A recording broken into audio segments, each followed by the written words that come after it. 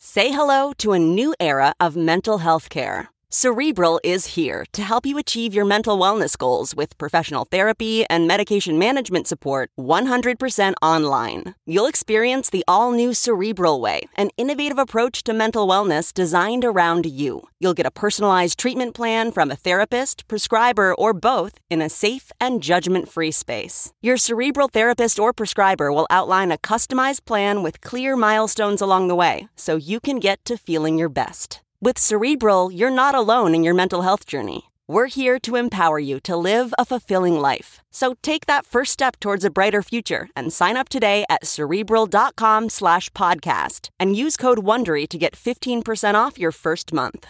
Offer only valid on monthly plans. Other exclusions may apply. Offer ends July 31st, 2024. See site for details.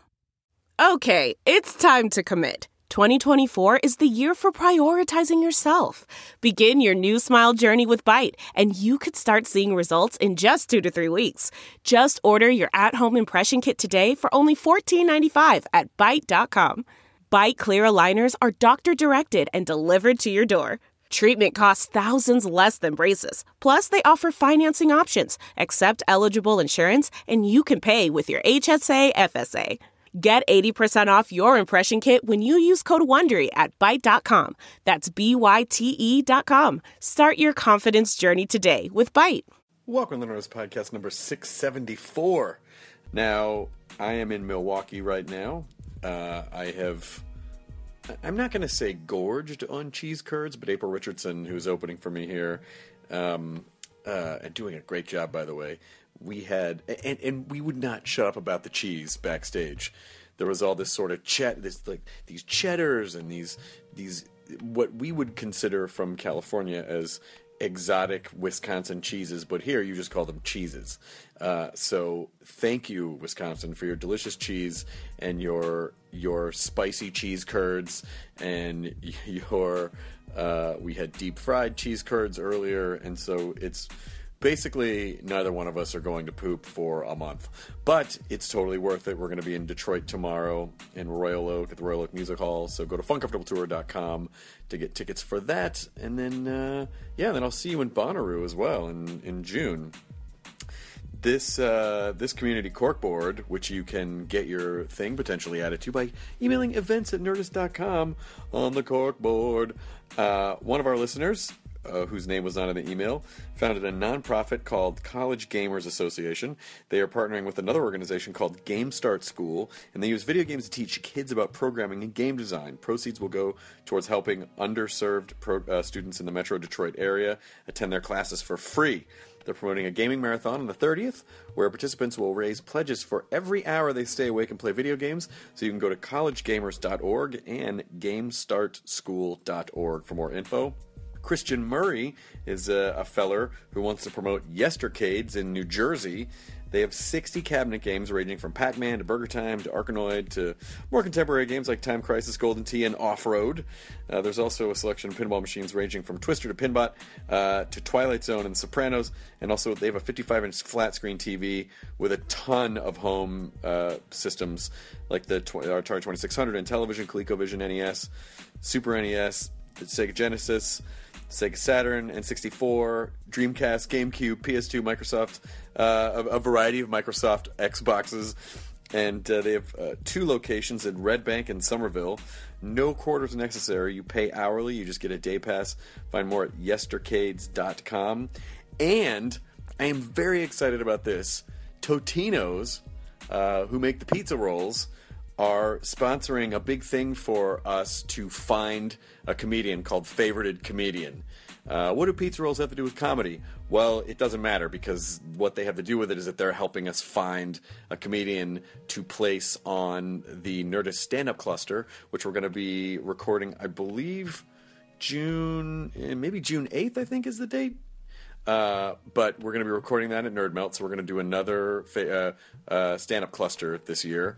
And then that person will not only get to be in the stand-up cluster, but then they will get to do an opening set for me at San Diego Comic-Con, that Friday night show of Comic-Con at the Balboa Theater. So this is a very cool thing that they're doing, and they are helping us continue to make content as well as finding a comedian. And we're making a series of videos for them too. If you go to totinosliving.com, you can register and submit your clip, and hopefully we'll see you in the stand-up cluster.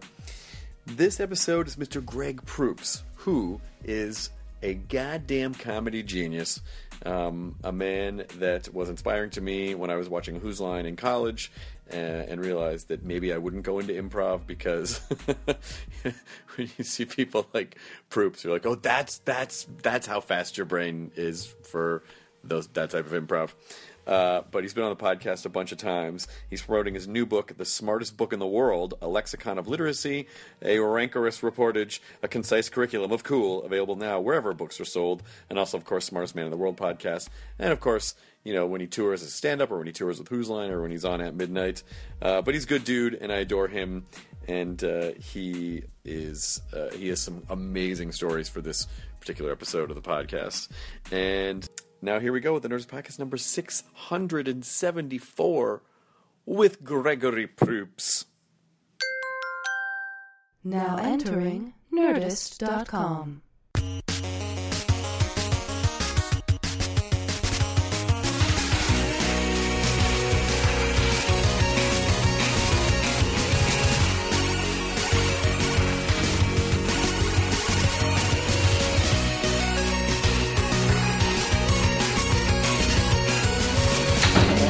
Welcome. Thank you. Do you want a coffee drink or something? Sure. Cal, give me a decaf. Yeah. Iced something. Ice something? All right, cool. Thank you, brother. Thank you. Thank you, Chris. You're on the back cover. You're thanked in the thanking. Oh my God! I'm on the back cover. I thank you on the thank you page. Oh, this is fantastic. And I wrote an inscription sheet in the front for you. What? Thank you. Thank you, man. You've done so much for me. I Oh can't my tell you God! how much I please. appreciate it. Please. I mean, you know, I'm positive I told you this the first time you ever came on the podcast, which I remember was in probably 2010 in the green room at the That's right. Punchline. And they weren't going to let me in. What? I was leaving. I went there, and then the janitor was there, and I'm like, I got to do a thing. He's like, you closed today. And then you came running out and like, we're in here. We're in here. Yeah. Come in.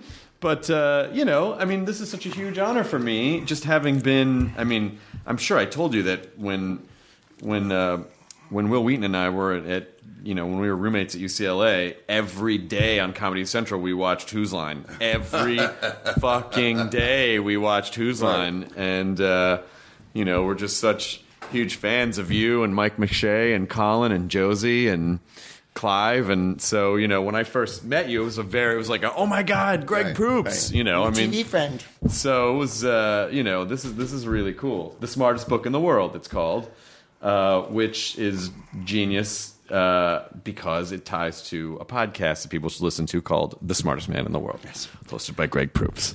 It's a joke. Actually, think I'm the smartest man. Hey, in the how world. come you think? Who said, how come? Who are you to say? Only every once in a while I get that. Most of the time people get it, but sometimes people are like, how come you're so smart or whatever? And I'm like, because you're so stupid. But you kind of... You like playfully antagonizing people. Yes. Yeah. And That's a good way to put it. I mean, it's almost like... With charm. You know, it's like your set sometimes are sort of like hunting humans for sport, where it's like you release the human on your estate, and then it's like, all right, boys, let's get them. Yeah. You know, but not in a malicious way, more in a fun, playful. You know, It's like that Gilligan's Island episode where the guy shows up and wants to hunt Gilligan or whatever. Yeah. Oh wow. Although I've had some roughies. I mean, I was in Boston last week, and the podcast was great, but the regular weekend crowds for the stand-up, oh, my goodness. You know, I talk about women a lot in my act, and I'm feminist stuff, and a guy yells out at one point, what are you, a woman? And I was like, holy cow. And I said, yeah. How small is your dick? You know, I go, you better hide those cocktail straws over there because we got some uninvolved dudes. I go, how small is it? Can you get with a colander? So you were basically taking a pro-feminism stance, and someone in the audience was basically being a caricature of the other side. Yeah. I mean, all I was talking about was like women get hassled on the street and that no woman ever comes up to a man and goes, smile. You're too cute with that mustache and that flannel shirt not to smile. Nice package. You're delivering that for UPS. And like he was like, what? You know. You can't be nice to people no more and tell them their tits is nice. Right. All right, take it down. Yeah. It was mookie. Let's. So half the crowd was down with it, and then I'd say, I want to see a woman president, which is part of my act, and I have a big thing about it. And a couple nights, guys went, boo. Oh, yeah, and you're like, really? Really? Wow. Why not just bring the branch that you swing from? How can you get out of the tree to get down to my show? How did you find me? I thought only higher primates could come to this show. That should be a requirement from now on. I think I'm going to post You that. must be at least this evolved, and it's basically the hands. It's the hand thing, but it's the evolution chart. Yeah. Like underneath. Like, Right. guess we can't stay. Because sometimes they'll put up, that this show contains adult language or this show contains whatever, and don't get mad, which of course no one ever reads or listens to. No one ever listens to the announcements or reads at any point. No. People openly denying they were using their phone, like in the front row. Take out the phone. One lady had the flashlight on it, shined on me on stage, and I went, "Did you just take your phone out?" And she went, "No." And I go, "Don't bullshit me. I'm not blind. Like I saw the light go in my eyes. They was just." Are you worried at all about any of the Meerkat, Periscope live streaming apps? What are those? Oh boy. I don't mean to bum you out. Basically, they're apps that essentially you can just stream content. It's on instantly. Wow. And then the people that are following you see exactly what you're. I mean, it's basically a live streaming app. Oh God. And so I think it has a lot of fun uses. But also, I became sort of terrified for a comedy show. Like, no, please don't stream that. There's so many reasons why a comic does not. Just so people know that we're not being assholes.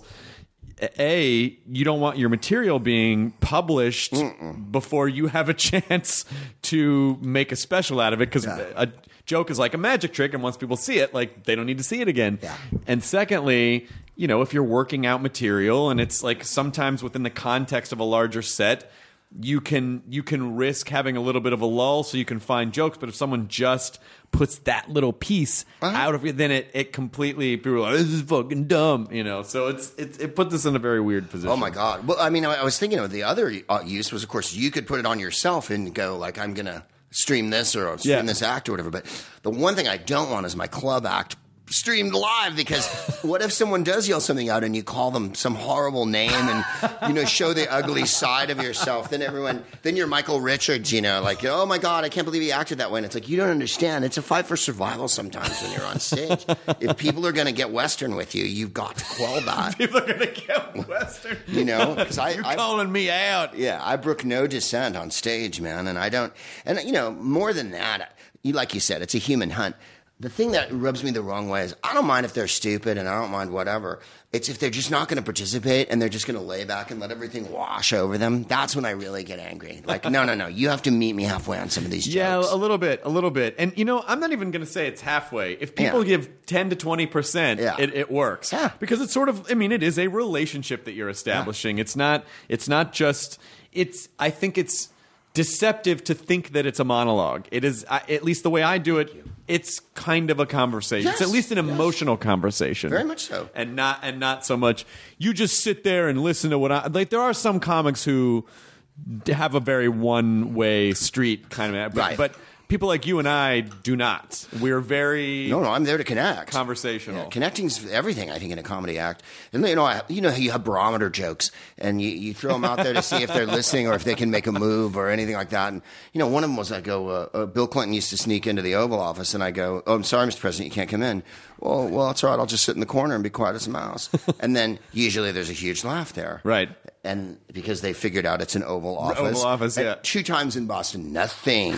And then I go, I'm sorry, it's an Oval Office. And then a couple times, oh. Like disappointment. Like in England, that joke, before I'm even done saying it, they're screaming, right? Right. They love the whole, it's a visual pun. Visual, yeah. It goes around the corner, this. Not that it's such a genius joke. It's just a straight up Oval Office joke. There's no corner. But you have to be listening.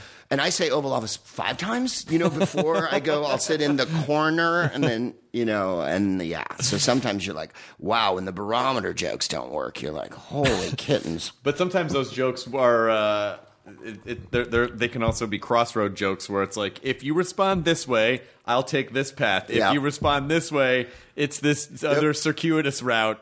Yeah. Then we're gonna take the easy way out, and I'm not gonna do anything challenging the rest of the night. Although with me, I'm perverse. I'll go for the most awful. Then I'll just go, no. Now we're gonna do content. Now I'm gonna get deep into my politics, and you guys are gonna have to suffer through this now because you've hacked me off so hard by being stupid that.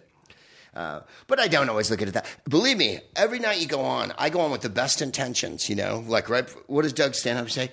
You spend the 5 minutes before you go on thinking of something funny you can start with. You know what I mean? Like, I want to come on and be in the moment, you know? Yep. So one night I come on, I'm like gangbusters in it. That's too much. Now they're all back in their seats. The next night I think, I'll go slow. So I Bob Hope it and tell each joke real slow and let everybody, and that doesn't work. And then you're like, okay, now I've done 2 of my tricks. I've only got 3 left, you know, because usually I go a mile a minute, but I was seeing that was not working, you know. Right. In certain places you can go. What kills me is like, you know, I play the South or Texas or North Carolina, Atlanta, whatever, and you can make fun of them. They laugh.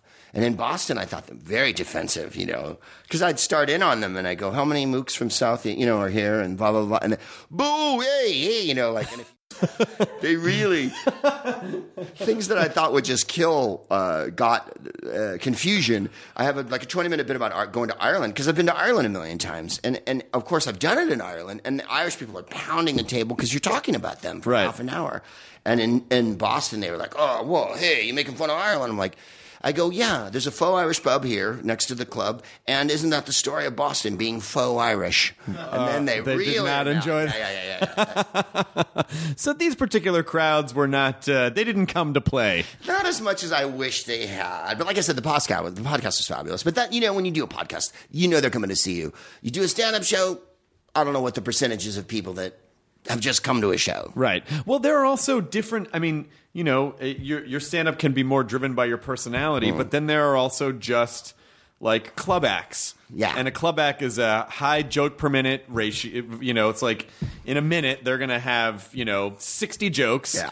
They're going to be they're going to do most of the work going to the audience. And that's fine. I'm not saying one's better than the other, but everyone's different. And sometimes the audience just wants I just want quick easy jokes about things, and other times people are willing to take the journey, or they know who you are and they're willing to kind of like, okay, I'll come meet you a ways, but the funny thing is, you just don't know. You just don't know, and you have seconds to figure it out when you get on stage. That's what's so surprising, right? Because you really don't know, and then like I'll do a set, and then like you think, oh, this is really chewing it, and then half hour in, start into something politics or whatever, something intellectual, and then they start laughing, and you're like. Why didn't you tell me I could have done this? I tried to take it easy on you people, and now this is what you wanted? And then you think, okay, I'll start the next one real high, and then you start it real high. And I think maybe what you need is maybe like an RN with a clipboard to come out and basically just ask the audience a series of questions, and then you as the doctor come out afterwards and go, okay, right. So Clinton. Okay, diphtheria, and then you start, rickets. And then you give them that set, like you give them that. Does anyone here know who Joe Biden is? Has anyone ever read a newspaper or been on the internet besides YouTube? It'd be kind of funny to just show them a slideshow of images and see what they respond to. Does anyone identify this? Yeah. Does anyone know who the Boko Haram is? Yeah, just do. There's some hilarious Boko Haram humor coming your way. Oh my God! Well, basically, the world is turning into fucking comic book villains now. I mean, like, right? It's Boko Haram has pledged allegiance to ISIS. What are you? What's happening? Yeah. You know, so it is. It's, but I'm sure a lot of your standard comedy club audiences may or may not be aware of that type of a situation. But it's not, again, nothing against them. You know, it's like.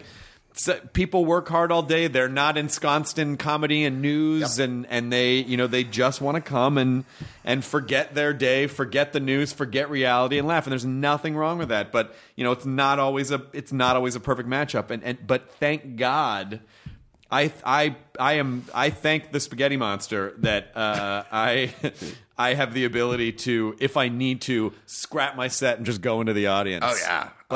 Do you ever feel bad for people who are super scripted and then it's like they do the same joke? They're like, you're stuck. Yeah. Oh, a joke per joke, letter for letter, word for word, comma for comma, semicolon for semicolon. And then you think, you're not going to be able to do that tonight because there's an insurrection happening in this room here.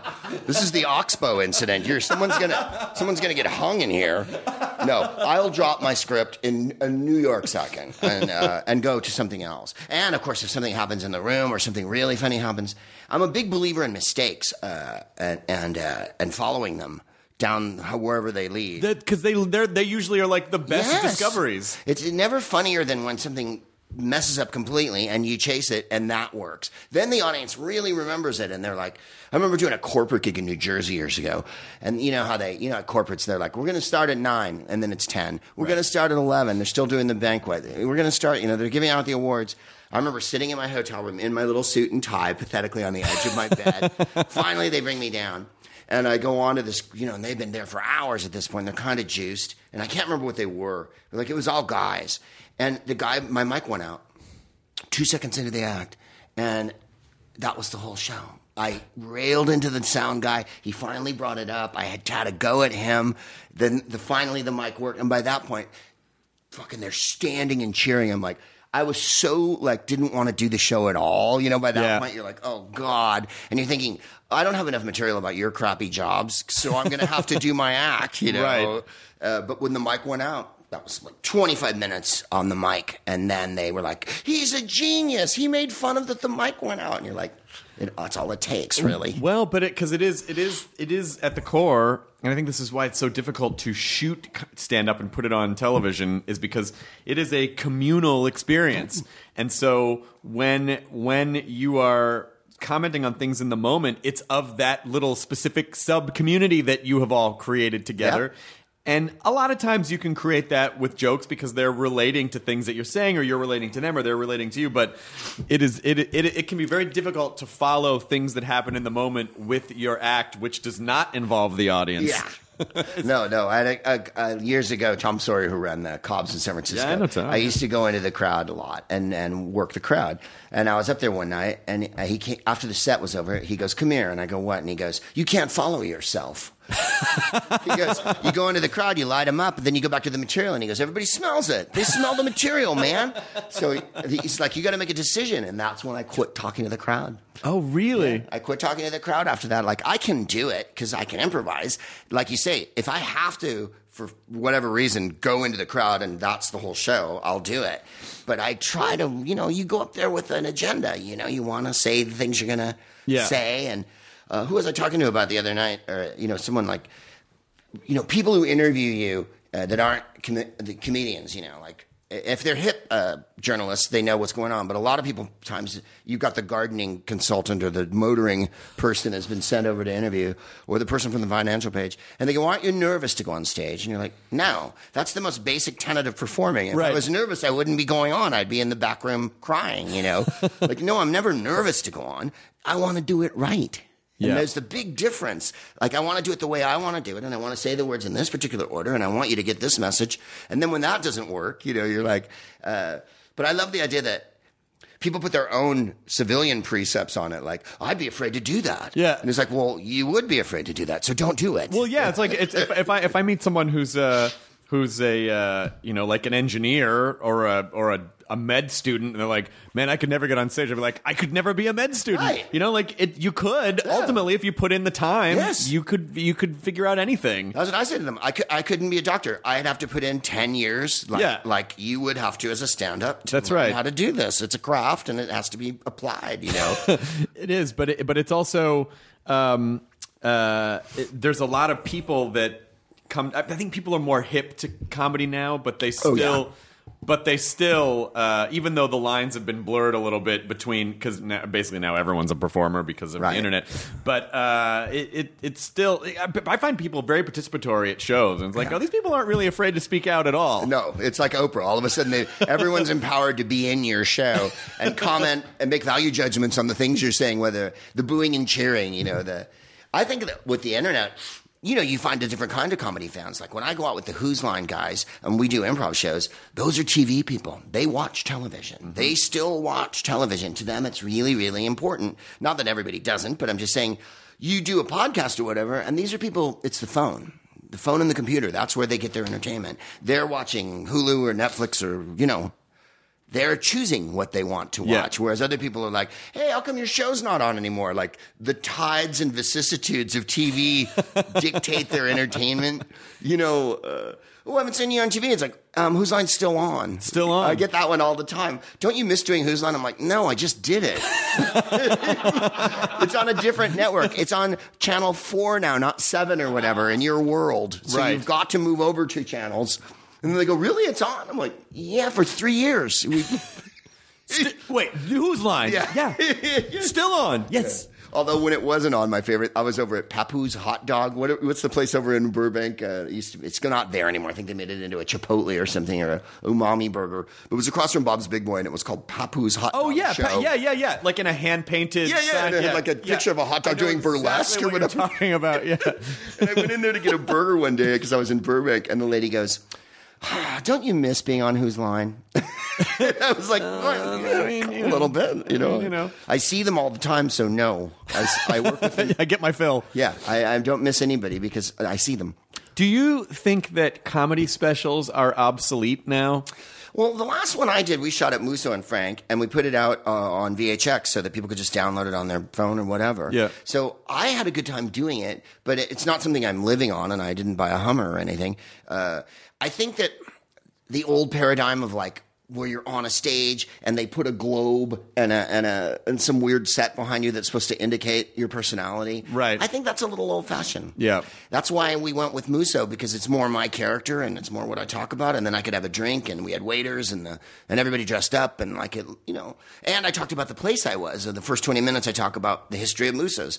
Faulkner wrote there, and Chandler, and John Fani, and all these, drunk authors, and Bogey drank there and all that jazz, because it's such an old place. So I thought, well, we'll spend the first 20 minutes just talking about being here and what it means to be in a room in Los Angeles that was started in 1919, which in LA history is like ancient. They might as well be the Druids. Right. But there's bushes and stuff. I do, though, a little bit, Chris. I mean, I don't think it's obsolete as much as I think you have to tackle it on your own. Like when Maria did the one in the house. That to me is like genius. You know what I mean? Because it's taking it and flipping it over. It's the big proscenium stage with everybody cheering everything you say that smacks me as like, it's comedy, but it's almost a rodeo of comedy. I'm a close-up magician. I want to be right there. And oh, wow, yeah. You know what I mean? I want to see them. Well, that's more of an art piece, too. Like when the presentation of your set, is either Musso and Frank's or it's Maria in her living room, it's very much like, this is an art piece. Mm-hmm. It's not just me telling jokes. Like, this is the environment I'm using, and the platform is being used in such a way that it's a character in the set in and of itself. But I just wonder, because, when we were growing up, a comedy special was, this is the pinnacle of everything that you've worked on. And now it just sort of seems like everything's so disposable. People are just like, meh, okay, great, next, Well, the Dennis Miller one from the Black and White one. Black and White, that's his second special. Yeah. That I remember watching that and going, oh my God, like it looks so great and it's so hip and there was so much excitement. God, he was so great. And he was really funny then. God, really funny. Damn it. I don't want to sit around the fire making s'mores with loquacious spider monkeys. Loquacious spider monkeys. How about the Merrill Lynch? How often do I have to look at this bull's dick on TV?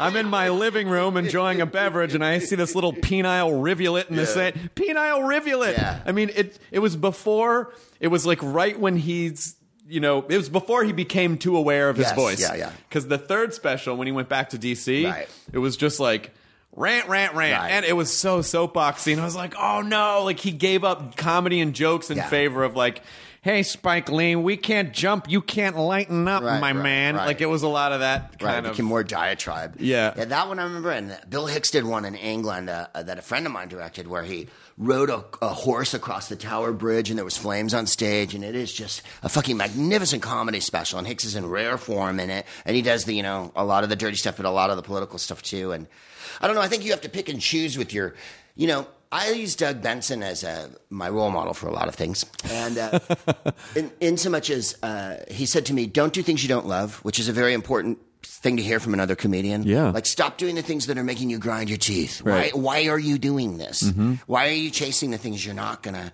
be able to control? And the other thing is, he puts an album out like every year. And I thought, I hadn't put an album out, I think, since 2008 or 2009. And so I made one this year in January, and I'm going to put out in the summer. Oh, nice. And it's like, but he's right. You know what I mean? Like, he's right. George Carlin was right. Do a new hour every year if you can. I don't think I don't. It's very difficult. It is difficult. I think every 2 years, for me, every two... Well, every you're couple, so busy, though. Well, but every couple years I think is good because I just want to live with the material for a while and have a chance to really tighten everything up. Sure. So, and I don't want to get too precious about it, but because I've only in the last couple of years become... Because for me, it always used to be about the joke, the almighty joke. And now I'm like, one doesn't work, you try another one. Like, don't get too precious about any one joke. You can take jokes, you can leave jokes. Some can be in your special. They don't have to be. You can say some one night. You can say others. You can riff. Like, it all kind of evens out, It doesn't, because it's just this idea of like, you were born with a finite number of joke midichlorians, right. And you're someday The well's going to get dry. and maybe Don't get to the bottom there. Exactly. But I sort of feel like no, because you have new experiences, and you as long as the sort of machine is in place to process that and repackage it to the audience, and like here's how I feel about this, then but it's not so much about. This is the perfect joke. Yeah. I used to get more uptight about it, but I've never edited my own comedy album since the first one I ever made, and my first one's like, 20 years ago. I've always handed them off to people and let other people I trust edit them. Now, of course, I work with the Special Thing, and so those guys do it. But I did a couple albums with Dan Schlissel, and I did albums in England, and I didn't take the material.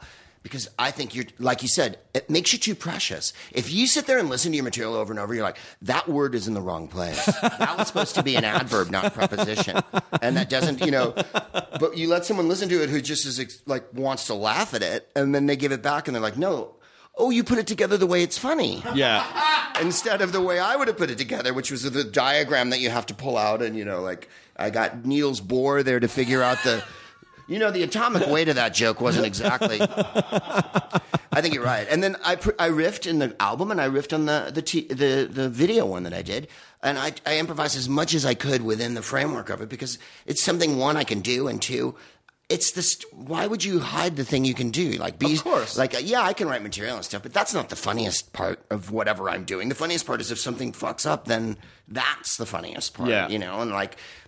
Why remove that? I always wanted to be a technician like I don't know if you know Mike Ferrucci. He writes for the Comedy Central roasts and stuff like that. He's an old-time San Francisco comic. By that, I mean I know him for 100 years. Yeah. And he did one-liners, and they were genius. And everyone was perfectly crafted. They all stood on their own. Like, he could put them together in a long thing, and he had routines. But, like I would say Seinfeld, but that's not my style. I love deadpan comics, too. Like, I wished I could be like Tig or Todd Barry. Right. I love deadpan. I can't do it. Like, I'm terrible at it. I can do it for a minute or two, but I can't hold on it. I can't do my favorite stuff either. Like, my favorite stuff was, and I watched all comedy when I was growing up. I was just voracious. But it was the surreal guys. It was like Emo and Stephen Wright and Judy Tenuta, right? And people like that. But I can't sell that type of material. It feels fake when I do it. Well, and no one would buy it from you. No. You don't look like it. You don't act like it. It's not you, But it's so funny that, like, that's the stuff I love the most, and I can't, or Steve Martin, which was very esoteric and, multi-level, like, here's the level of jokes if you're just a drunk audience member, and here's this other weird arcing philosophical commentary on performing that's happening at the same time. Yeah, no, he worked on a million levels. I mean, I'd love to be able to go up there and go, I went to the store the other day. You know, it's the bravery of being able to do that in front of a huge crowd and expect them to shut up and listen to every goddamn syllable. Because then it really is important, the wording of everything. But it's not me. I'm half esoteric asshole, half complete vaudevillian. You know, that's it. I'm gonna sing and I'm gonna dance. I do pratfalls. I pull faces. I do impressions. I believe in the Lenny Bruce school. You know, Lenny Bruce. When you listen to his early stuff, it's bad impressions, and he never stopped doing them. He just got more hip. Right. You know, the material changed on it. He changed. His point of view changed. And then he said, what? I'm not a comic, I'm Lenny Bruce. And what did Hicks say, my favorite one? Less jokes and more me. And I feel like with the stand-up, there has to be a wall of jokes anyway. But with the podcast, it really can be more you. Then it's really more you. Like, I'll go a long time in the podcast talking about something. And the pressure, the impetus isn't there to fulfill every 15. You know, it's like going to see a one-person show. Not today so much because there's obviously like Mike Birbiglia and really brilliant comics doing them. But 20 years ago, it was like, you know, Sandra Bernhard and Eric Bogosian and those type of people. And comics would always go and sit with their arms folded, fuming. Because you go like, this hasn't gotten off the ground and she's been on for 15 minutes. You know, like, you're like, you would have front-loaded the fucker. Right. Know, so the first 15 minutes, by that point, everybody's gasping. And then you slow it down, you know, like a set, right? Because a set has a shape and everything.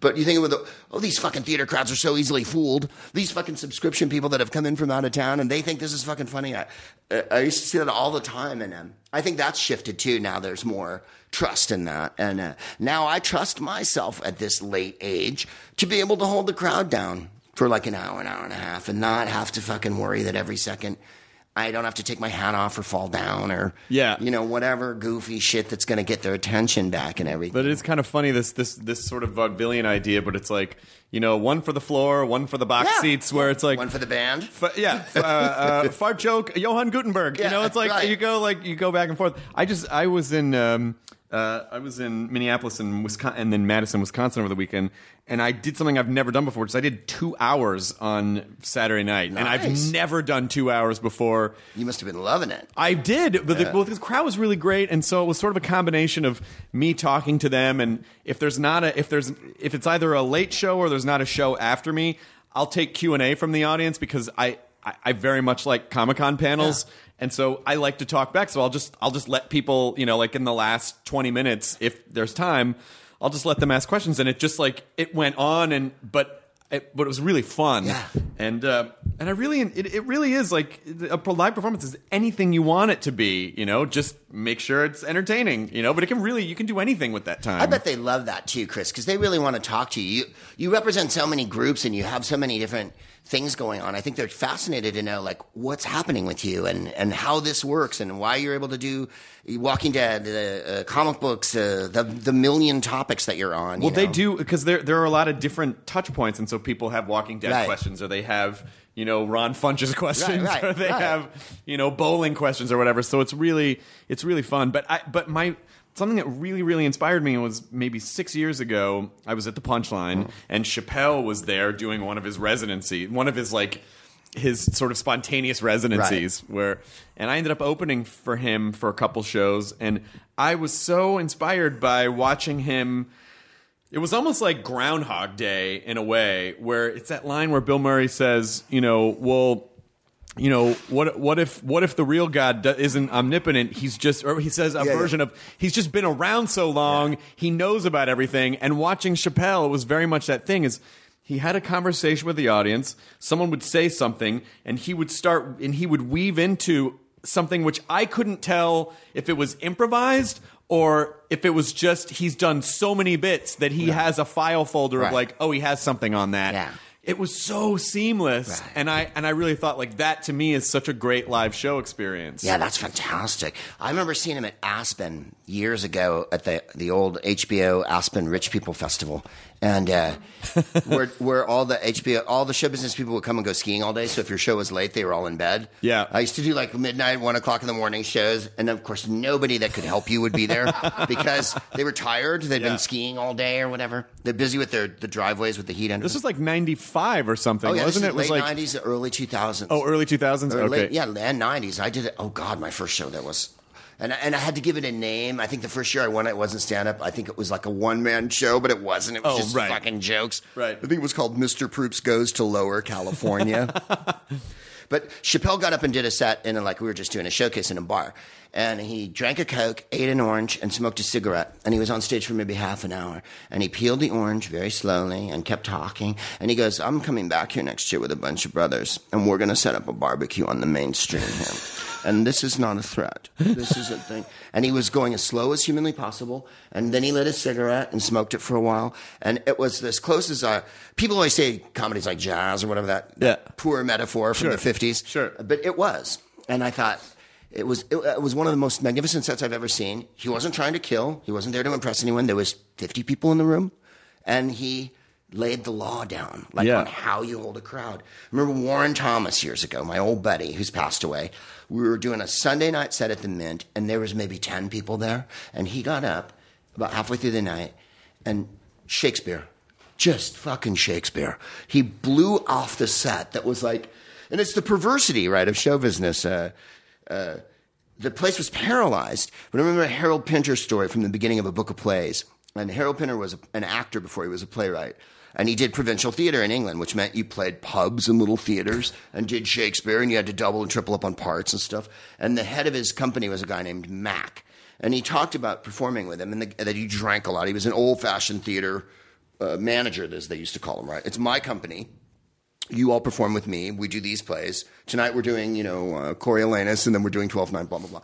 And he goes, one night he'd go up and he'd just be drunk and fucking not do anything. And another night we'd be in the middle of nowhere in front of nobody, and he would give the most gripping performance in the human experience. And he goes, I could never get over the randomness of, being able, you're in Scunthorpe on a Sunday. Essentially a moment just lost in time, but this minute number of organisms happen to experience this, but no one ever. Yeah. And those to me are like the most, and like you said, inspiring. Louis C.K. was shooting his special when he was shooting the Blue Jasmine movie in San Francisco, and I was headlining, and he wanted to come do set. So they said, do you mind opening for Louis this night? And you'll just do 20. It's still your money. And Louis is going to do his set after you. And he made people pay cash to get in. So I walked into the dressing room and saw something I hadn't seen in 20 years in a club. The cash box. The green cash box with the lid and the thing in the drawer. And a girl sitting in there counting 20s. And he did 3 shows. He probably won't like that I'm saying this, but he bought everybody's food and drinks at every show and said to the crowd, don't tell the next crowd I'm fucking doing this. Yeah. And he was working out his set, so he had his notebook and whatnot. And I go, Lou, you're not making any money this weekend, man. I go, you're paying for everybody's stuff here. He goes, I'm here to work, Greg. And then we got into this big philosophical, and just watching him work, of course. And of course, the crowd was vibrating at the chance to see him do something that's not even fully fleshed yet. Yeah. And I was completely inspired. And he gave me this giant talk about comedy, and I'm obsessed with Negro League Baseball, which of course is covered in the book quite at length. And he said, I happened to bring up Satchel Paige, and he said, Satchel Paige was my inspiration for all of this. And I was like, you're kidding. And I go, wow. And he goes, Satchel Paige, of course, was a famous black player when they weren't allowed to play in the big leagues. He was so popular that he formed his own team and barnstormed. So he'd wear a uniform that said Paige's All-Stars. They had a little private plane. He pitched like the first 3 innings of a game. He got half the door. Like he did what we do now as entrepreneurs. He basically just figured, I'll cut out the middleman. The audience is there. All we have to do is show up, and I don't need owners. I don't need this. I can rent the park. I can bring the team. And Louis said, he said to me, no one told Satchel Paige what to do. He figured it out. He figured his worth as a performer out and fulfilled that at that point I was like melted into the couch and stuff. Of course, because most people assume, and not necessarily rightly, particularly in today's technological age, that you can't do your thing until an authority comes along, or an entity, some type of a corporate something, and says, "You go on."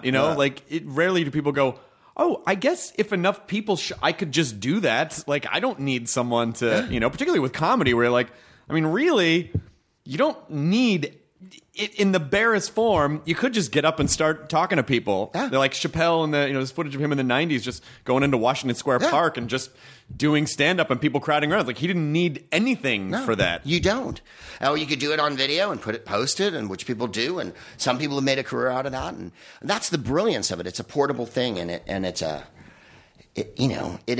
evolving thing all the time because you can just do it for nobody or for two people. I, of course, prefer more than two. I'd like you to be mildly coherent when I see you. But yeah, no, there's a lot of people to get inspired from that to do different things. I mean, when I first started doing the podcast, I had no idea what I was going to do. And after the first one, my wife goes, "This is what you should do." She goes, "That's what you do. Sitting in front of a mic and talking is funnier than you doing stand-up. It's funnier than you doing improv because you're bringing all those things to bear, but you're talking about stuff you like. So therefore, the sincerity of it, you've already, you don't have to pretend you're sincere because you're already being sincere. And, because sometimes at a club, you, as Bill Hicks used to brilliantly say, slap on that plastic smile and plow through this shit one more time." Well, there are some of those shows where you have to do that. You can survive. Mm-hmm. The show's going to be fine. No one's going to leave upset, but it's not. It's you're not carving any new initials into the Comedy Stone. New, and you try for a combination platter of that, and to not get. My biggest fear is that I'm a drunk at a party because I do the show by myself. I'm afraid of repeating my same stories over and over again, which I know I've done now. And we have too. And I always say to Kyle, have I talked about this in the podcast? But when you have 1,000 hours of talking, it's probably gonna. I'm sure during this podcast, I've said things I've said before. I have too. But it's just these are the experience. We only have a finite number of experiences to draw from, and my imagination is not infinite. I try to think of new things, but everything that I've done on the show. That's worked or that's become a shtick, and a bunch of junk that's in the book wasn't my doing at all. It came from the audience, or it was a mistake, or something happened, and then it became a thing. Yeah. And that's why I trust the universe more than my own instincts some of the time. Well, and it's not only just it's not only just it is. You know what? It's exactly right. It is sort of trusting the universe, but also trusting yourself equally to know that no matter what happens, you can not fall off the log. Right. Like you can navigate it. I mean, there's catchphrases and shticks and callbacks and all this jazz, none of which I established, all of which came out of the crowd, and then I caught on to them and was smart enough to chase them down, and I think that's. And not to be completely, Leonard Cohen said, "What is it? Cracks are where the light shines through." I never heard that before. Yeah, and I always think that's a brilliant thing, Do you think it's when you're talking about, you saw Warren Thomas kill in front of 10 people, or the Pinter thing, and and then that guy was amazing when there was no one. Do you think that makes those situations more special, or do you think it would have been good? Oh, if just the right person, or if they had been filming that, does the fact that it was this isolated incident that only lives on through folklore, right? Does that make it more special somehow? Is it better to not record everything? I think it is. Like you were saying about the Meerkat app or whatever. Every moment of everyone's life is not to be recorded, and sometimes I don't take pictures of places when I'm there, even though you can now. In the old days, you had to bring a camera, but now, of course, you've got a phone with you and you can. But I think sometimes just be here, just be there, and just be part of it. And I understand afterward that everyone wants a picture and they want to commemorate, and like you said, I also understand that people work really fucking hard and are spending money, and so therefore you have a duty to try to at least pretend to be interested in what's going on. But yeah, I do think it makes it more special. I don't know that I'd like it more if I could revisit that night, but I can kind of remember some of it, and the parts I remember are extraordinary. And it wasn't like he didn't kill all the time. He did. It was just that the perversity of killing in front of 12 people on a Sunday at the Mint never escaped me. Like, Yeah. you could put him in front of 1,000 people and he'd kill. We did a New Year's show in like 1994, and for some reason I was closing. I guess I was pretty popular in San Francisco then. And Warren was on ahead of me. And he went on and testified. Like, it was like a fucking revival meeting. And I remember a Pat Boone interview once where Pat Boone goes, 1955, and I'm at the top of the bill, and Elvis is opening for me. And he goes, all I could think of while Elvis was on was thank God I have a hit record right now. He goes, fucking Elvis comes on and all the girls fucking give birth and the men are having a heart attack. And then Pat Boone comes on and goes, Tutti Frutti, I really like it. I thought, that was me following Warren, man. Like, Warren got up there and he was fucking sweating and waving his arms and the place went fucking bananas. This was the Palace of Fine Arts in San Francisco, like, Oh, wow. 1995. What a great venue. Yeah, and you see those posters with the punchline of all of us. There's Yeah. Feldman and me and Bree Matthews and Warren and whatnot. And and I remember thinking, thank God I'm on TV right now. And I had the material anyway. I was in form, but he just lit the fucking sky up, and I was like, wow.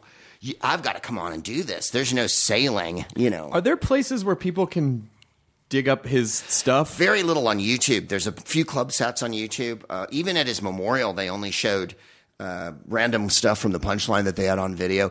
He did a Dennis Miller one and Dennis Miller introduced him as the most trenchant comic he knew working. That was from the late 80s maybe. And then I remember doing an MTV half-hour comedy hour at in San Francisco at the Great American Music Hall, and him getting up and doing a set. And him hanging Rob Schneider out to dry. It was very funny. Rob hadn't done a set in ages, but he was on SNL. And Warren goes, let me bring out a good friend of mine. And Rob Schneider. And I thought they were going to riff together. And fucking Warren walked off the stage and left Rob out there. And Rob, he hadn't done a set in a year, right? Even on TV. So he hey, how's it going? And I thought, you fucker, you really just fucking did that to be a fucking asshole. Which he had, of course. But no, that one might be on. I don't know where those old MTV half hours are, or those old Showtime half hours. I don't that's know. what he did. That's why I remember seeing him do full blown, sets, and he would do the most arcane references in the world, and then expect the audience to completely fall in line. And then if they didn't, he'd go, "Where'd he lose them?" And he'd do the diagram of where he lost them and all that. And he's probably more influential on me than him and my wife, because he was so errant. He'd have a great big crowd on a Saturday night, and a comic would laugh at some random shit he said, and that'd be it. Then he'd play to the back of the room and forget the crowd for the rest of the night. And then we'd be at the Mint with 10 people, and he'd fucking write a, James Joyce novel. He couldn't control his gift, his muse. He could manufacture it anytime he wanted, but whether he wanted to or not was the question. And we all strive for a little consistency so that we're consistently funny. But also there's something magic about people who one night they just, us, I took my wife to see Hicks in the early 90s, and he had the worst fucking night I've ever seen him have. I mean, it just didn't get off the ground, and he got angry, and he promised dick jokes, and that was the most hilarious part. He kept saying, Dick Joke Island, it's right around the corner, y'all. We're going to go to Dick Joke Island, and he never did. Oh, no. Yeah, and then my wife was like, that was awful, and I was like, you didn't see him last night, when he laid the fucking law down, and the show should have been chiseled into tablets, you know. Do you think that's what being a pure artist is about? Because there is comedy, any kind of art, isn't just art. There's a balance of art and science. Particularly when there's a great line from Steve Martin's play, The Picasso at the Pina Gil, where he's there with Einstein. Picasso's there with Einstein, and they're sort of battling about who's better, and then Einstein writes down something and goes, look, and then Picasso draws something, and then Einstein looks at Picasso looks at Einstein's thing and goes, but that's just a formula, and Einstein goes, so is that, So there's just sort of this balance between, the pure artist might just go off in a million different directions and have mega hits and mega misses. you know, but someone who's a little more of an engineer and a scientist will figure out how to rein that in. Do you think one's better than the other? No, it's just two sides of what goes on. And the fact that show business even allows those two things to happen, or many things to happen, I think that people who are good at show business are good at show business. I'm not particularly good at it, and I've never been able to focus on it that much, or the business side of it or anything like that. And other people are very good at it. I don't think it makes you a better or more pure artist, but I do think it makes you a different kind of artist. The element of jazz that I would subscribe to, that I think comedy is like if you go to see whomever, Sonny Rollins or Joshua Redman or whatever jazz artist you go to see, on any given night, they know what they're going to play, but because it's jazz, they're going to improvise in the middle of that thing. And so, and the whole band is too. The whole band can improvise and vamp for however long. And when you know, when you did 2 hours the other night, you know when you're on it. And when they're still focused on you. Yeah. And when they start to, yawn and look at their watch. Oh, you feel it. You can feel then, it. but you wouldn't have stayed on for 2 hours if it had been that way. Right. You stayed on because the energy coming out of the crowd sustains you to do that. And I think that's the kind of artistry that I like to see. I don't like seduction a lot. I don't like don't you love me, I'm a lovable guy or girl. Or I push all these audience buttons right away to make sure everyone's on my side. I'd much rather... I saw Carlin years ago, and all the comics I'm talking about are dead. I would be really, except for Louis, it would be really nice if I could bring up a comic who hasn't perished in the last 20 years. But I remember going to see Carlin and like 15 years ago at the store, and it was the whatever room that one, the little round one of the store, and everybody stood up when he came on, and he was wearing like sweatpants and a sweatshirt, and he went, "Fuck you." That was his opener. And then he went, "I just want everybody to feel at home." And the place exploded. And then he went, I don't have this part memorized. He goes, "I don't improvise, I memorize. But I don't have this memorized. I hope you'll indulge me while I read this." He took out a piece of paper and he read it, and it was hysterical. And I thought, he's completely in command of his gift, right? Like, his writing on the paper was exactly how he was going to say it. Whereas you or I might scribble a note or a direction to go in, and then you'll try to fill it out later. I don't know how everybody's process works, but obviously George Carlin sat down and wrote every syllable. And he was very honest. Rather than trying to fake the audience out, he was like, "This is where I'm at." Which is like another way to say we're in the moment together. Yeah.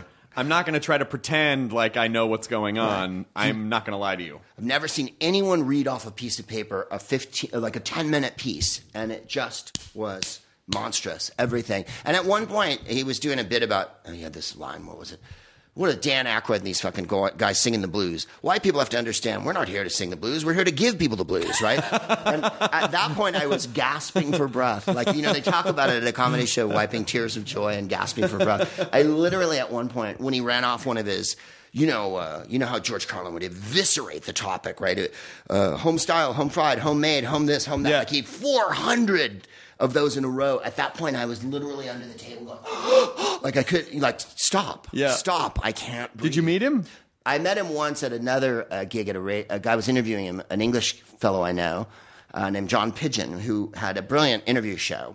And he would come to the States, and I got to meet Tim Curry and George Carlin at 2 different interviews, and he'd go, if I could do John's voice, come about 20 minutes in. That way you're not sitting there when they come in and they're like, "Who the fuck's this person?" Yeah. So, you sort of slide in, and I watched the interview with Carlin, and he asked him, "Do you know Pryor, right?" And he goes, "You guys are lumped together always." And Carlin goes, "Because we started at the exact same time, and we were both in New York." He goes, "We used to smoke joints on the fire escape outside clubs and shit, but we were never best friends." Oh, wow. And he started talking. This was in the interview, right? So then he came out, and he goes, "What do you do?" And I go, "I'm a comic."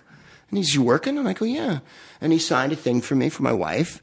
And then I was at New York several years ago. At Bernard Baruch University has a little college station. And they go, "We had Carlin in." And I go, "How'd that work?" And he goes, "We met him, and we asked him, 'Will you come and do our station?' And he went, 'I'm in New York on such and such a date, like May 15th. I'll be there at 2:00. And he fucking showed up in a car with his buddy.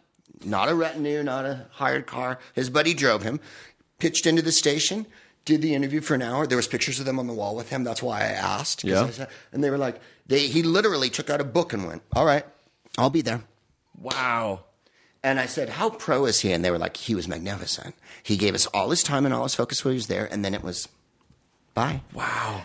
And like, So there's more, like, there are definitely more elements than just being the funniest person in the room. well, I mean, I think Joan Rivers was the same way. I worked with her for a year on TV Guide Channel when, as my friend said to me once, we were doing the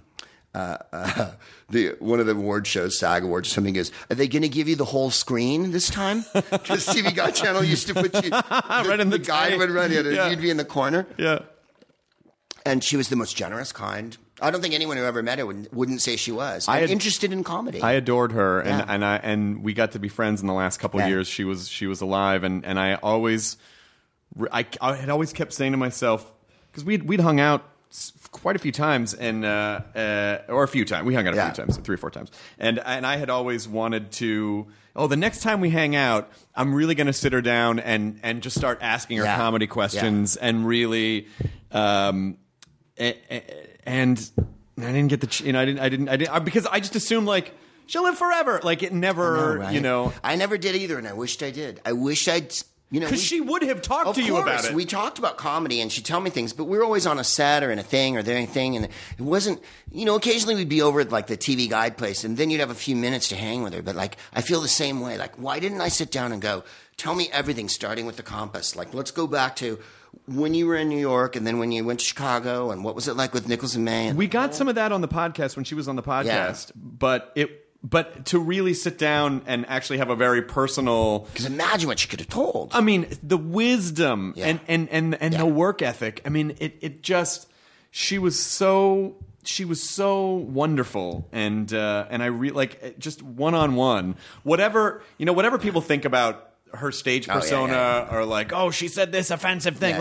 To her, jokes were jokes. Yeah. But one-on-one, my God, what a wonderful, brilliant, curious. Like if you want to learn a lesson about how do you not turn into a shriveled old person that is basically an inert lump. Yeah. Be curious. Keep asking questions. Yep. Try to learn. Don't shit on everything. Yeah.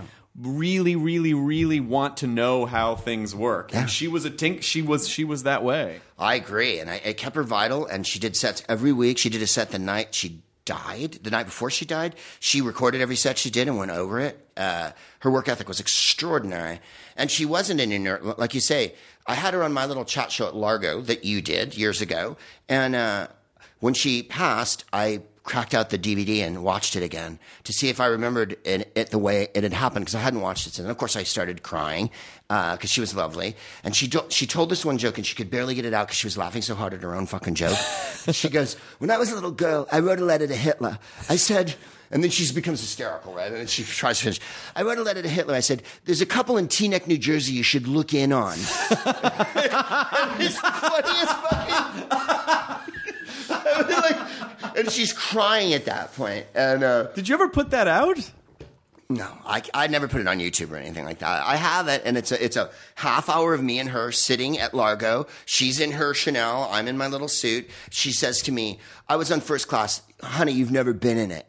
And I do this horrible take, like I'm so mad at her. And there's a photo of it, and it's my favorite picture that I have in comedy. She's hysterical and holding herself in mid-hysterical laughter, and I'm fuming. Oh. And it's the same, and we're looking in different directions. Like there's one of me and Sarah from that show where we're both looking at the thing, but like just that I've got to even do it is so exciting. And she went, I love you at the end. And that's when I lost my shit. I didn't know her really well. We weren't best buddies. We emailed each other over the years. And like I said, we worked together. And Melissa was always really nice to me. But she, like you say, if I could have spent like a weekend with her and just talk, you know. Because I saw her in London once, and I was with my wife, and we were at a fancy place called the Woolsey. And she was there with 2 show business types, like London show business types.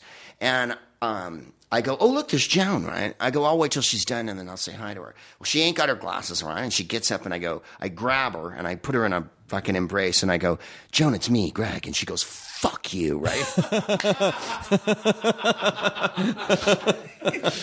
So we chat for a minute, and then she splits. And dessert comes to the table, and the waiter goes, Miss Rivers, buy your dessert. Oh. She was just the fucking living end, man. Living end. And always with the designer clothes and the, and I saw her backstage getting in her makeup the old lady. Yeah. And then she'd tell me comedy stories and stuff. And I just wished it could have, you can't chase people down and tackle them to the ground. After we were done doing the TV Guide thing, she moved back over to E! Channel and had an enormous last 5 years of her career. She became even bigger because TV Guide was kind of like a little stopping point in between and then back to the Fashion Police and the Oscars and everything. Well, her career is an absolute testament to you're only out if you give up. Yeah. Because she had huge years and shit years and huge years again, medium years, huge years, shit years. There is definitely a sine wave to that career. She never, ever again. I mean, like I said, right that night that she did the talk show, the TV Guide deal fell through, and I think she was getting like $7 million or something. And I remember they said to me, we're going to do another deal. And then they did eventually, but they went over to E! Channel. And then she did The Apprentice and the movie. Yeah. And like by the time she passed, she was on a huge fucking roll again. Yeah. She had 2 internet shows, was it? In Bed with Joan. Yeah, she had an internet show and 3 TV shows. She had fucking a reality show. She had the Fashion Police. And then when they didn't show her at the Oscars, I went off on my podcast for like an hour about it. Well, that was just a fucking ridiculous. They didn't show her at the tribute. I mean, even if she has been in movies, for fuck's sake. She wrote movies. She was in movies. She invented Who Are You Wearing? Like, the idea that I said when I was little, I watched the Oscars when I was a little kid, and I'm old enough to remember this, the late 60s, early 70s Oscars, when the guy streaked with Liz Taylor and all that shit. There was no red carpet. You started watching when the show started, and you stopped watching when it was over. She invented the excitement of there's 4 hours of this before, and there's 2 hours of it after. She invented that circus, and for them to shit on that and pretend that it didn't happen that way, it really fucked me off. It did me too, especially because it's like, Oscars, get the fuck over yourselves. You're not great art. Seriously, you're a television program. It's nice that you're honoring these people. Of course, it's great to be nominated, and this is how we recognize, this is sort of a milestone. Oh, well, I got nominated, or I got this award. Right. This tells me that I'm kind of on the...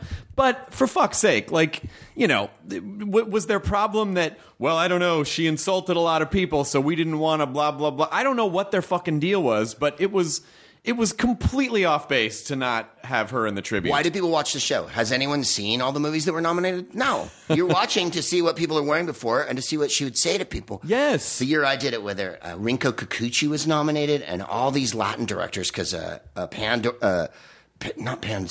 Labyrinth. Yeah. And she didn't know any of their fucking names. And she would just butcher them, right? I'm here with Jose Mandalorero. Rinko Kikuchi. And then like J-Lo would come up and she'd be like, oh my God, Jennifer Lopez. If it was, Will Smith or someone she really knew that loved her. And there's a bunch of stars that loved her that weren't afraid, because some of them come up, they'd come up like this, but she would just massacre people's names she didn't know. And I thought, good for you.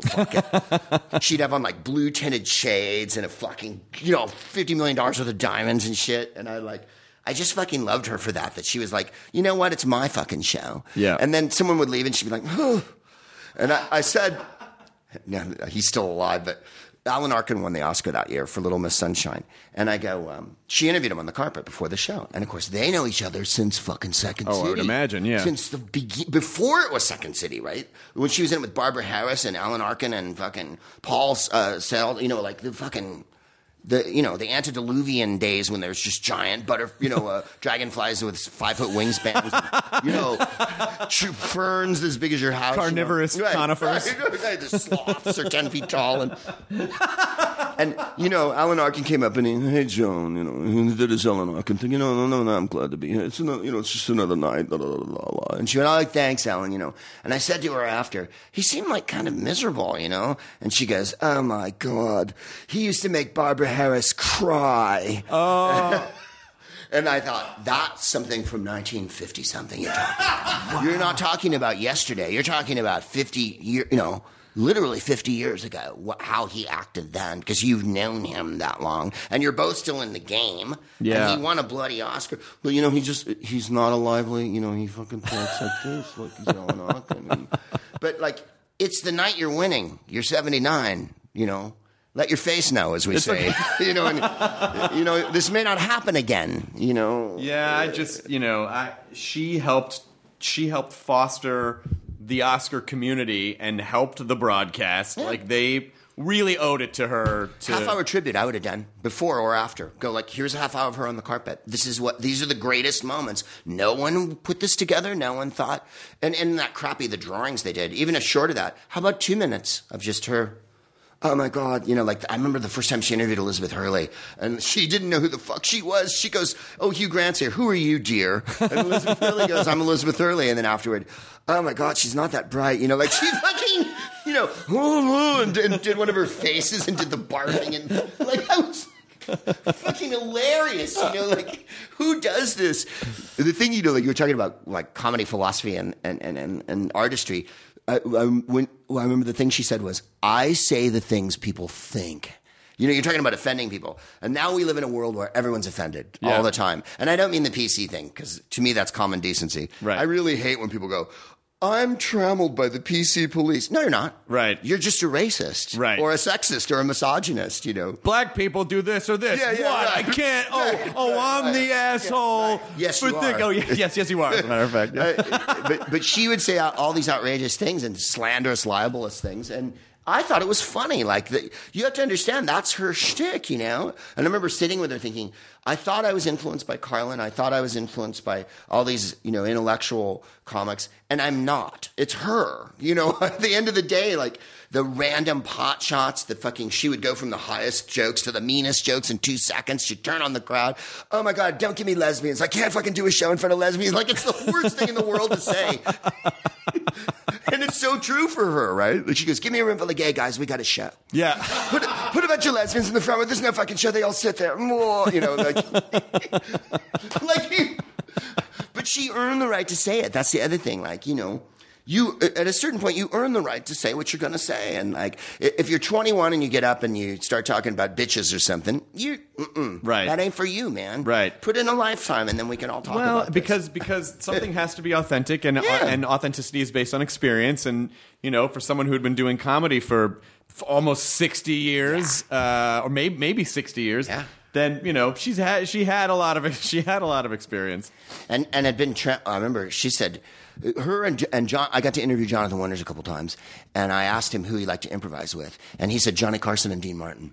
That was his first two, in that order, Johnny Carson and Dean Martin. And I went, why? And he went, because Carson would let you fucking do anything. And he goes, and Dean Martin was a great comedian. He'd just go with the flow. Whatever I threw at him, he threw it back. And he goes, I go, what about Jack Parr? Because he used to go on the Jack Parr show in the old days, and Parr would go, Johnny, and here, take this, and hand him a stick. And Winters would get up and go, like in 20 minutes with the stick, right? Yeah. Improvising. Like people always go, who's the greatest improviser of all time? Jonathan Winters. He didn't need a group. Like, on whose line? We got a band. You know what I mean? We got a bag of suggestions. We got, you know, there's a lot of support for your improv. Yes, we're improvising, but there's 4 of us. Right. And I'm also up there with fucking Colin and Ryan and Wayne, who are the funniest fucking, you know, like I said, we can bounce past like the Showtime Lakers, right? I don't got to look behind me. I just throw the ball behind me and I know Colin's got the ball, right? Like, because we've done it for so long. It's not a matter of we're so genius. It's a matter of experience. And Winters didn't need a fucking group to make him funny. He did it all on his own. But I said, what about Parr? And he went, Parr would censor you. Oh. And then Joan Rivers, one of her first, she'd been on Parr a few times, and one of her jokes was, oh, what the fuck, I can't remember. I'm going to get the joke wrong. But something about an Italian girl being hairy was the joke, of course, which is always what and oh my God, you know, she's so hairy, blah, blah, blah. And Parr went, do you know how many Italian Americans watch this show? And sank it, right? Sank the joke and never had her on after that. Oh, no. And then finally, Carson, you know, she got back on with Carson and everything, but like, she said, Parr just shut her the fuck down. Wow. And instead of letting it bounce or making a comment and moving on, he fucking put the fucking hammer down. Do you know how many Italian Americans watch the show? Oh, wait a minute. You're taking umbrage on everyone's behalf? That umbrage was not taken on the joke. The crowd laughed at it anyway. And like, and I thought, oh, that her and Winters both said that. Wow. That Parr was this kind of like, because no one remembers him now, but he was insane. I don't remember him. I'm not that old, but he was before Johnny, he was the Tonight Show.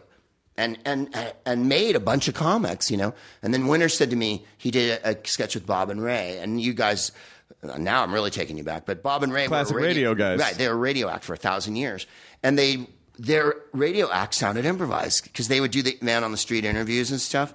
And the joke was always, the guy's name was Wally Ballou. And it was always as if the mic had kicked in halfway through his name. So he'd go, Wally Ballou here. And that's how the joke went every goddamn time. And they did it for 30 fucking years, right? And then I'm here with the head of the, whatever it is, you know, the Slow Talkers of America, whatever the sketch was. Right. And they always did the same. One guy always interviewed and the other guy. So Winters goes, we're doing a TV show, and I got Bob and Ray on my show. And he goes, I can't wait to fucking work with Bob and Ray. And he goes, so I get Bob and Ray out there, and I go, and here's the deal. I'm Paul Revere, you're Minutemen, and the British are coming, and they go, whoa, where's the script? And he goes, what script? We're going to fucking improvise it. I'm Paul Revere. I come running in, and they go, no, we don't do that. And he goes, but I listened to your show for fucking 20 years. They go, it's all written. Oh, wow. we write it to sound that way. We write it to sound offhand. We write in the pauses. We write in the mistakes so that we sound like that. Wow. And I was like, and I went, oh my God, I didn't know that. Because I always thought that the way they do it, it sounds made up, you know? Like, tell me about the Komodo dragon. Well, the Komodo dragon, you know, like It sounded conversational. It was so offhand. And I think they're like, you know, them and Gene Shepard, there's a few radio personalities from the old days that really are the antecedents of podcasting. Because it's just people in front of mics, because that's all we're doing is radio. Yeah. But people call it a fancy name because it's on your phone now, and not, you don't have to listen with a big crystal set in your house with a dog sitting there and with a picture of Roosevelt on the wall. Next time you interview me, I'm going to have some more modern references. I'm going to talk about Wyatt Cenac or someone. And you were talking about comic recently. You were talking about Teddy Roosevelt. The next time you'll be on to be about Franklin Roosevelt. You'll update the. It's just that I have so much respect. You know, when you start talking about Joan and Jonathan, and we haven't even got to Rob, and some of them are magnificent comedians. You know, others, you know, like you say, become inert piles, or they only play to their age group. And I was desperately afraid always to not get old in front of my crowd. And I don't mean get older. I'm going to get older, and I am old. But to keep the crowd young, you don't, for lack of a better target, and this is a horrible thing to say, but you don't want to be Jackie Mason and play into a room full of 80-year-olds. Right. And Joan wasn't. She never was. Joan's crowd was young guys, young girls. Everyone came. Like, she had that because she kept the crowd young. Doing an internet show, an E-channel show, a fucking, you know, like, everyone was there. And I think that's just imperative. You know, people made fun of Robin when he did all the kiddie movies. There's kids who grew up on Jumanji and fucking all those. That they love him. Yeah. They love him. Now they're 20-something or 30-something. It doesn't matter. Like, it's imperative. And with me, it's the podcast.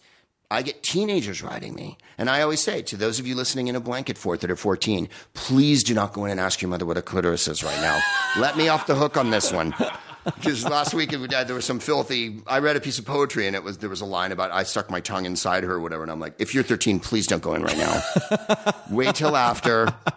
And then they write me. I get letters from fucking 14-year-olds who go, I listen in a blanket for it. And you know, everyone in my town is a square, and you're my stoned uncle, and you know. When I was 14, I was listening to Richard Pryor and Carlin and absolutely and every kind of comedy, everything. Yeah. And you know, it's like I didn't need to be sheltered from that, and it was. Nor did you think they were old and irrelevant. No, like my problem with. You know, whatever. I can complain about show business all day, and I will. You meet show business types, and they're like, young people want to hear other young people. It's like, no, they don't. They want to hear honest voices that aren't talking down to them. Yes, that's all. They don't want to. Someone sounds old when they're like, hey there, buddy. You know, like then you know, like, okay, you're angling for something. Right. Because you're trying to come down here. And I think it's that way with the comedy audience, too. When they sense that you are trying, they can sense the neediness and the desperation. Yeah. Like, then they don't trust you. And they go, well, what do you want? Like, Right. why are you trying to come at me like this? Why not just talk to me like I'm a fucking person? Like, if I ever have kids, I don't know if I would be like, hey there, little guy. I'd be like, hey, man, what do you want? Right. Breakfast? You good?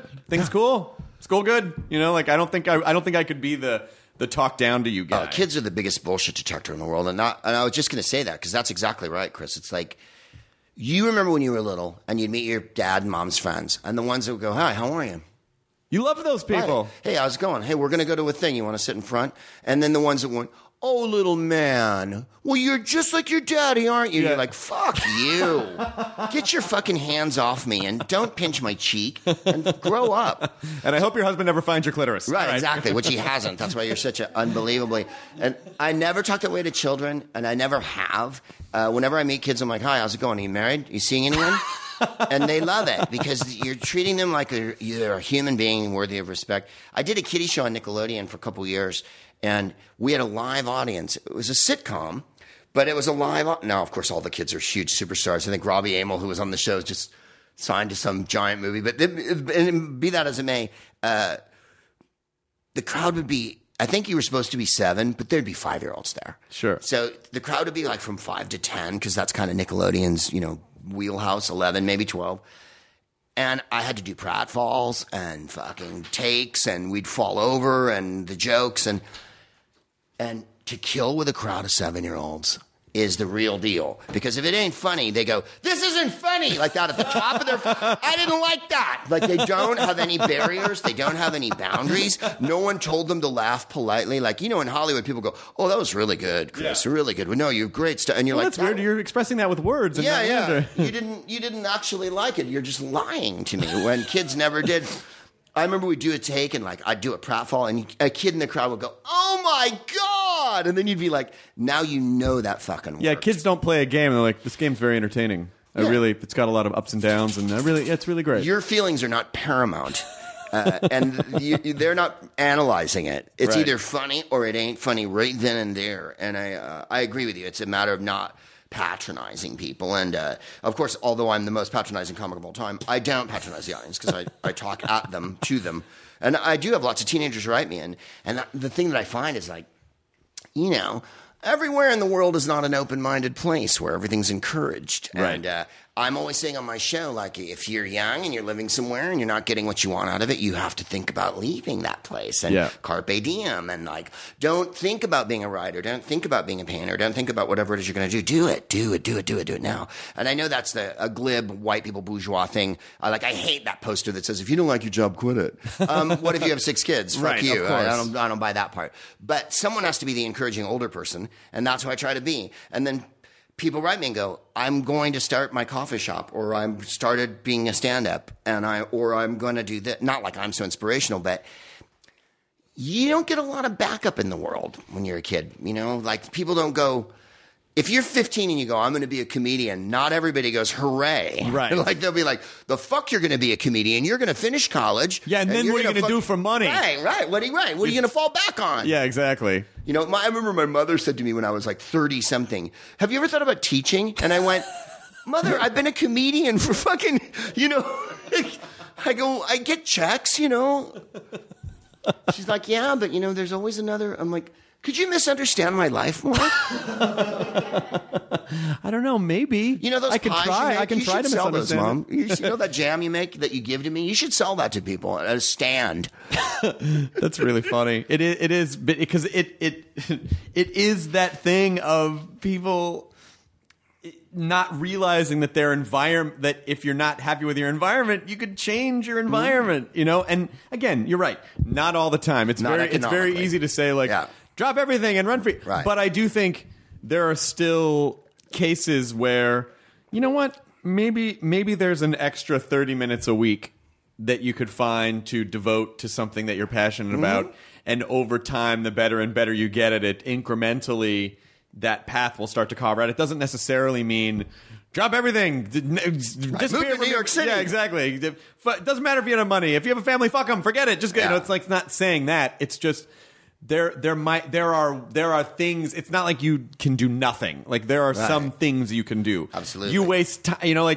Maybe don't watch television for an extra half hour a week and devote that to something that you like. And then eventually that can, you can figure out what to do with the thing. No, I just think it's important to encourage people to follow whatever it is they're going to do. So many people end up in crappy dead-end jobs, or they have kids right away, or whatever it is that happens. And then they're unhappy. You meet them and you can see that they're unhappy. Or you play in front of a crowd of people and they're unhappy. And you think, something along the way somewhere didn't happen for them.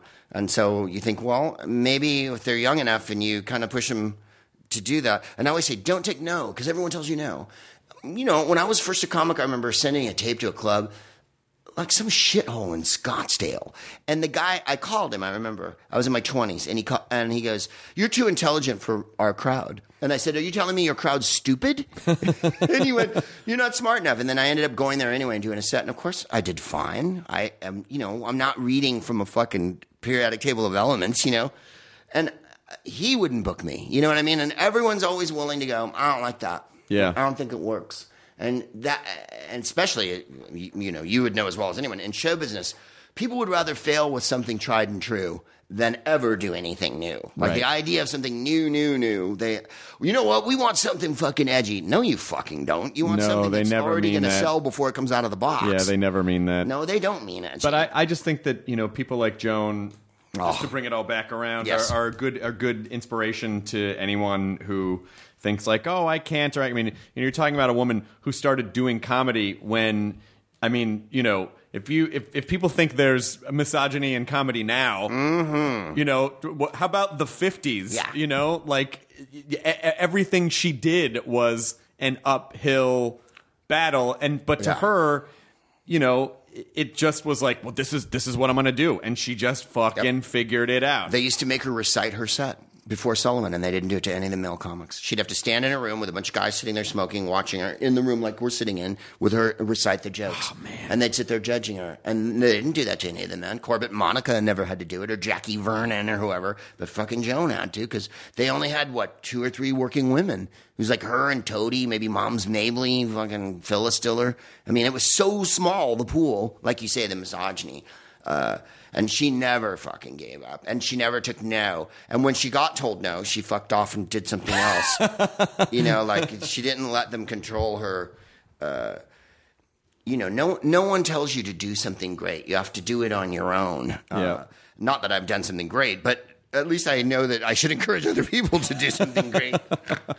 Yeah, no, she is total inspiration. And she gave up her bourgeois middle class life to be a stand-up comic. Yeah. She had a whole life played out ahead of her. She was married and everything, and was going to be and went, fuck it, I'm going back into the clubs, and played shitholes. And, you know, like I remember, you know, her talking about like, one day I'm going to play a place where there's like towels in the bathroom. You know what I mean? Wow. Well, if there's any way to, I don't know. There's not going to be any way to get her on the Oscars next year. No. But at least, you know, the people who know. Yeah, they do. And I think she got a lot of love when she died. And also, you know, just on one last, you know, I don't want to hammer it to death, but people go, oh my God, she had too much surgery, or this. Like, look at all the comics that are her age. They're not exactly a fucking oil painting. You know what I mean? Like, obviously that was a serious issue for her. It was an identity issue and a self-worth issue. They are oil paintings. That painting is Dorian Gray. But hammering on her for how she looked, I thought, was always the stupidest of. Well, it's you know, I think part of it was just people wanting to say some sort of a mean thing. Yeah. But then also, I mean, to be fair, that's something she would have gone after on someone. Oh, absolutely. It's just that when the people that were going after for it's not like they were skilled word artisans. No. But, you know, anyway. Liz Taylor. She used to make fun of Liz Taylor when she was fat. What was it? The fucking, oh my God, I can't even remember it. The McDonald's one. She stands there. Well, she stands next to the microwave yelling, "Hurry." Jesus Christ. My big problem right now is that I could talk to you for 4 more hours. Oh, I know. You got to work, comedy, baby. And I have to go to rehearsal to make sure that all the clip segments are in place. But the smartest book in the world, A Lexicon of Literacy, a rancorous reportage, a concise curriculum of cool. Nice alliteration. Thank you. Greg Proops, creator of the Smartest Man in the World podcast. The book is available now, I assume. May 5th. You can pre-order it on my website. It's a good cover. Thank you. And it's a striking cover. The book is shiny. If you like shiny things, pick it up and then be titillated by the words inside. But congratulations on the book. Thank you, brother. And everything else. It's endorsed by Chris Hardwick on the back. I endorsed it on the back. Yeah, I did. And what did I wrote? Warning, stupid people are cautioned to avoid this book. Its advanced comedy notions may cause emotional hemorrhaging and or unwanted brain wrinkles. Yeah, that's all right. This is I'm proud to be your friend. Thank you, and you. I'm glad that My wife did the illustrations too. Oh, did she really? Yeah. Jennifer did all the pictures. Oh, these are great. It's Family Affair. I'll do a better book next time. I like the uneven pages too. Yeah, what is that? I forget what they call that in publishing, where the pages aren't sawed off even, so it gives you that. Like if you take the cover off of it and kind of throw it into some water, you could put it back on your shelf and act like it looks like it's a 19th century book. You should follow Greg Proops. Are you just Greg Proops on Twitter, or is it Gregory Proops? No, Greg Proops. Just Greg Proops on the tweets. I'm a regular guy, as you know. Yeah, just a regular bloke, just like you and me. I'll put French fries on my sandwich. I don't care. Of the finest russet potatoes. The sandwich, of course, being prime rib. Yeah. But I will hopefully see you soon on At Midnight. Are you doing the show anytime? Beginning of June, I think. Okay, good. We're going on a book tour in May and jazz like that. All right, good. Well, it's good to see you, Greg Proops. Good to see you, pal. Enjoy your burrito, everyone. Thank you. The end! Now leaving Nerdist.com. Enjoy your burrito. This episode is brought to you by the effortlessly scrumptious bite of Skinny Pop Popcorn. Imagine this. Perfectly popped, endlessly delicious kernels, a symphony of just 3 simple ingredients. Popcorn, sunflower oil, and a sprinkle of salt. No compromise, just pure snacking freedom. And hey, if you're up for a twist, dive into flavors like zesty white cheddar to sweet and salty kettle. Every bite's a delight, light and oh so tasty. Shop Skinny Pop now.